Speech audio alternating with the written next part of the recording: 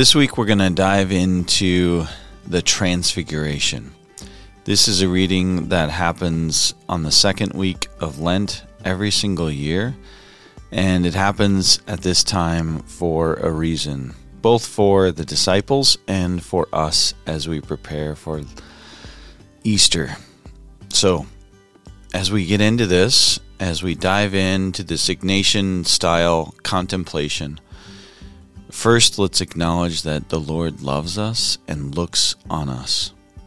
So we take, as Ignatius says, the moment of an Our Father to contemplate how the Lord looks upon us, how the Lord gazes upon us.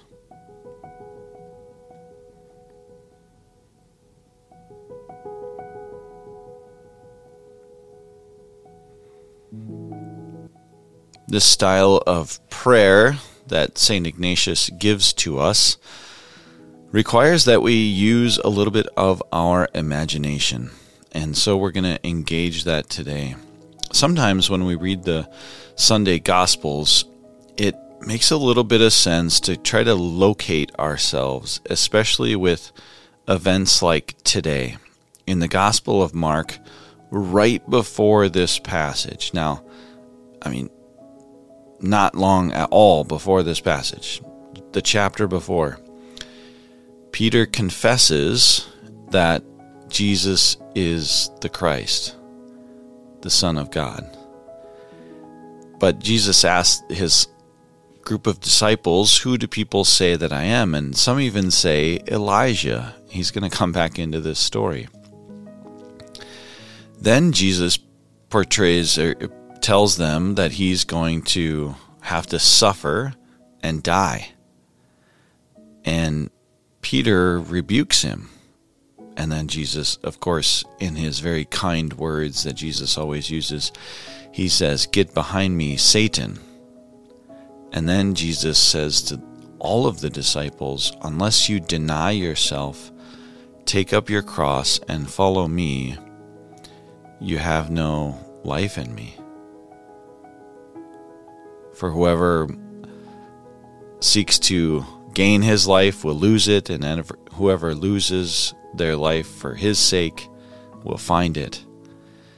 And then we hear today's gospel. So I'm going to read through it, and then I'm going to kind of just walk us through it. Because all too often, it happens all the time. It just happens to me all the time too. But we read the passage, and we read it either too fast, or we kind of take for granted, or we don't give enough flesh to the situation. And that's what is so beautiful about this Ignatian style of prayer. It allows us to engage our imagination and dive into what's really happening here in the passage. What might be happening as they walk up the mountain? That doesn't just happen in a sentence. It happens in a sentence when you write it down, but it doesn't happen in a sentence when you do it. It takes some time. What might the conversation have been as they walk up, as they walk down, as they see what they see? So, we're going to give it a little flesh. That's what Ignatian style contemplation does and allows for us to imagine what's really happening. It gives us a little bit of license to just dive in and then talk to Jesus about it. One of the things I really loved about the Chosen series is that all too often the disciples are kind of fighting between each other, and then inevitably they'll usually say, "Have you gone to talk to him about it?" And I don't know if it was intentional or not, but it's definitely my experience in spiritual direction that happens all the time. We sit there and wrestle with something, and we might even talk to someone else about it, and we haven't brought it to prayer. We haven't talked to Jesus about it. I love that little image that the Chosen has given us. through the creative license of the writers and the directors, but I think an accurate one. A little bit of bickering, talking around, I don't know what to do. Well, have you talked to him about it? Sounds like a Jesus question. So, this Sunday's gospel comes from the Gospel of Mark, chapter 9, verses 2 through 10. Jesus took Peter, James, and John and led them up a high mountain apart by themselves. And he was transfigured before them, and his clothes became dazzling white, such as no fuller on earth could bleach them. Then Elijah appeared to them along with Moses, and they were conversing with Jesus. Then Peter said to Jesus in reply, "Rabbi, it is good that we are here. Let us make 3 tents, one for you, one for Moses, and one for Elijah." He hardly knew what to say. They were so confused. Then a cloud came, casting a shadow over them. From the cloud came a voice, "This is my beloved Son. Listen to him." Suddenly, looking around, they no longer saw anyone but Jesus alone with them. As they were coming down the mountain, he charged them not to relate what they had seen to anyone except when the Son of Man had risen from the dead. So they kept the matters to themselves, questioning what rising from the dead meant. Even just that last line, I think so often we think, the disciples, they kind of got it, and yeah, there's a little bit of rebuking them and teaching them, but we kind of take for granted people. What did rising from the dead mean? I don't know, it seems kind of self-explanatory, but he's referring to himself, of course. He just said he was going to die, and they're like, what does this mean now? So, let's dive into this story here. Jesus took Peter, James, and John. So already we know that there's a little bit of exclusivity. He doesn't take all the disciples up there. And maybe as we dive into this imagination, maybe we're one of the disciples that was selected to go up. What does that feel like to be one of the chosen? To have a special place, a special relationship with Jesus. And then there's a walk up the mountain. Again, like I said earlier, this isn't going to take like 5 minutes, We're talking at least a half hour, I would think. Maybe longer. So there's a little bit of time with Jesus as well. Is there a conversation that's happening? Is there a discussion about what happened earlier that day? Now, in the Gospel of Mark, we didn't read it in the Gospel here, but it does say 6 days after Jesus talked about, 6 days after Jesus told his disciples that they need to deny themselves and take up their cross. So there's a little bit of time passing, I guess, before then, but you're one of the disciples that get taken up the mountain. What does that mean for you? What does that feel? Maybe you don't feel worthy. Maybe you don't feel like maybe you don't feel like he did pick you. Maybe you feel like you're one of the disciples that didn't get picked. Again, what does that feel like? And don't talk to me about it, but talk to Jesus about it. Jesus, how come you didn't pick me? And talk to him about it. Ask him about it. If you feel like you could be one of those disciples, or maybe you just take a risk and imagine you are one of those disciples, and then we go up the mountain, and then suddenly there's something quite extreme and radical, something out of the ordinary, something you could never imagine. He becomes dazzling white, right? Dazzling white, such as no fuller on earth could bleach them, his clothes. And Jesus was transfigured before them. Just maybe even close your eyes for a moment and imagine that. What does that look like? He's wearing white clothes, so white and dazzling and bright that they could have never been even bleached that white.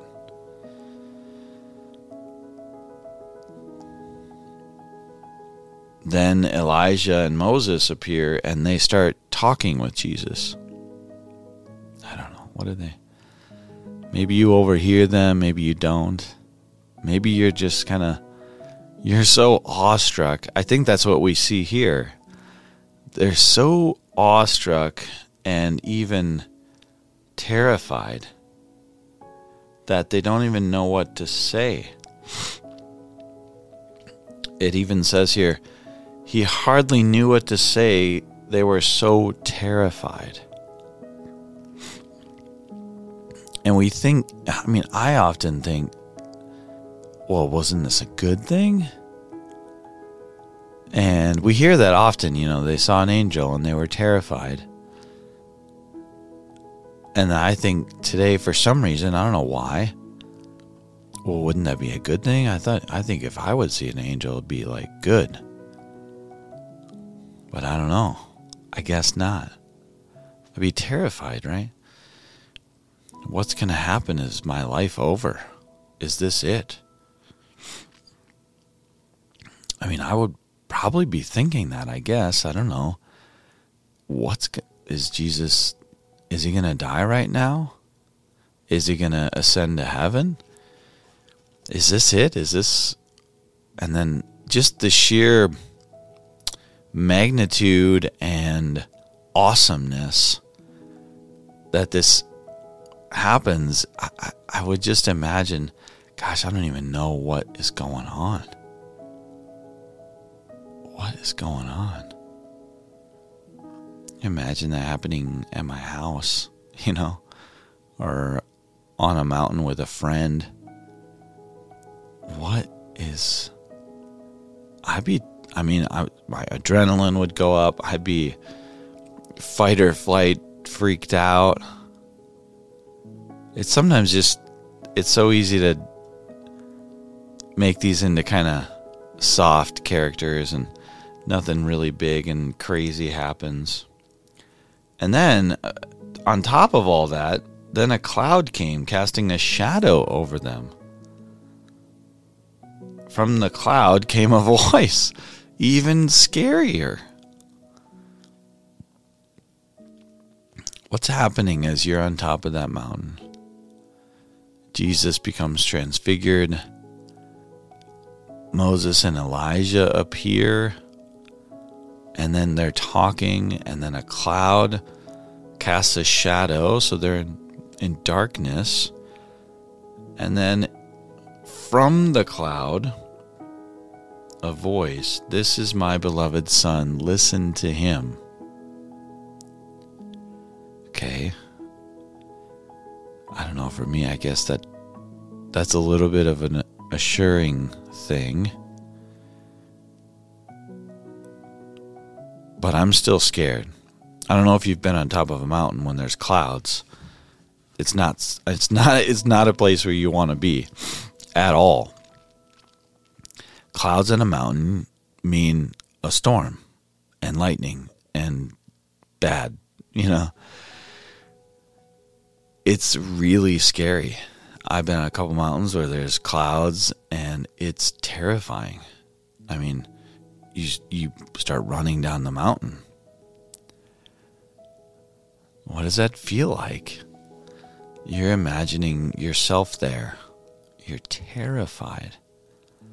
Jesus brought you up here, so I guess for me, that maybe there's a certain amount of security, knowing that he can keep you safe if he wants to.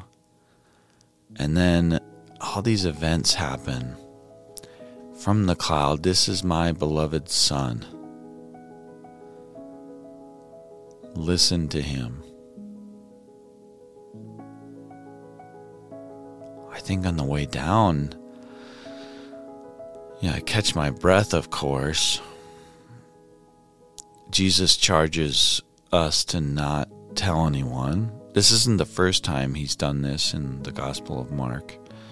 The healing of Jairus' daughter, I think, is one of those as well, where he asked them to not tell anyone what they saw. And then they start to question. He says, until after the Son of Man has risen from the dead. And then they start to wonder what that is down the mountain. I just invite you to be there, as I did a little bit last week with Jesus in the wilderness. I just encourage you to put yourself in this place. I do these podcasts to help people to start to pray with Scripture. And one of those ways is to just dive into the story and be one of the people, be one of the characters. Imagine yourself there, living with Jesus, talking with him. And that's the beauty of it, is there's no right or wrong. This is not a exegesis of the passage. We're not teaching anyone what's happening. This is personal prayer. I think this, for me at least, I really do feel terrified. I can put myself there. On that mountain, I'm terrified because I've been on mountains and they're already a dangerous place. They're already dangerous. There's this exposure, there's risks everywhere. So there's already heightened sensitivity to that. And then Jesus is transfigured, talking with presumably dead people we know to be dead. And then a dark cloud, and from the cloud a voice. This is my beloved Son, listen to him. And typically I'd hear that voice or that passage and say, oh yeah, this helps me know that Jesus is God and I should listen to him. But on that mountain, I don't know if it meant that exactly. For me, I guess if I'm up there, I hear that voice and it is reassuring for me because I'm freaked out. I don't know what's happening. I don't know what's going on. And I'm actually really relieved when it goes away. When Jesus is not transfigured in front of me and he looks normal. Because I don't know what to do with that. And I think that's my prayer, is I get scared of Jesus's power and godliness and otherness, and it is scary, and it should be scary because it is. And I certainly need to hear the voice of God telling me to listen. And sometimes I just want normal Jesus. I just want the Jesus that I know. But he's not always that Jesus. He's scary sometimes. He's dazzling white, and there's scary clouds and voices from those clouds that I can't explain. I have no clue what's going on. And I just have to trust him. For me, that is what I'm going to bring to my prayer this week. Is, Lord, how can I trust you when I'm scared and I don't know what's going on? Lord, how can I trust you when I'm scared and I don't know what's going on? I love you. I believe you. I do trust you. But when I'm scared and I don't know what's going on, it's hard. Please help me. I hope this was helpful to see someone pray a little bit with this passage. I hope it makes it reasonable to you. I hope you don't just listen to kind of get insights, I guess. I really do hope that this allows people to have a deep prayer life. And if you know someone that's struggling with prayers, please send this to them. Maybe it'll be helpful. Send them Father Gallagher's stuff on YouTube as well. He doesn't do a podcast like this, but he has reflections like this on the Hallow app. They're amazing. They're very similar to this. You may like him better. You may not. Don't care. If you like him, awesome. If he helps you pray, awesome. This is something that I have found a lot of benefit from, so I just want to share it with the world. So if you know someone to share it with, please share it. Please like and subscribe. It really does help the channel. It really does reach other people. And currently I'm on 66 subscribers, so it's kind of not really a number I want to stay on for too long. So help me out if you can. Please pray for me. I am praying for you. God bless.